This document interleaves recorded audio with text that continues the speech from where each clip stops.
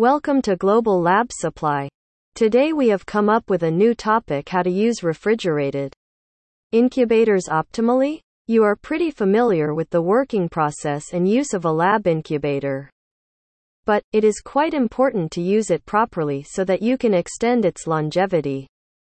As you know, laboratory equipment usually cannot be repaired easily and need to be replaced.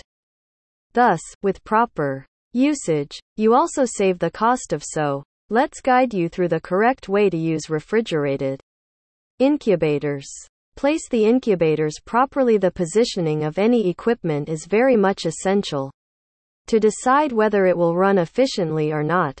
It would help if you chose a place with fewer contamination possibilities. So, avoid doorways and vents areas as they can increase the chances of growth of microbes. Monitor the temperature. Never place it under direct sunlight as it can tamper with the temperature and generate issues with the anti-condensation switch. Even dampness and humidity can interrupt the ideal incubator temperature and generate contaminations. If the temperatures start to fluctuate, then it can destroy the existing cultures or even inhibit the growth. Try not to open and close the door with any purpose.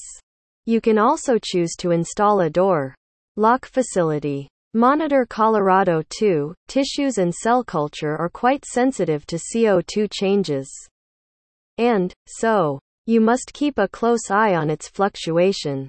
These laboratory incubators usually come with a CO2 sensor that you need to analyze in order to maintain a constant pH. Clean the incubator. A contaminated incubator can tamper with the results. So, make it a routine to clean the incubator at least once a week. Change the water in the pan and adjust the humidity level.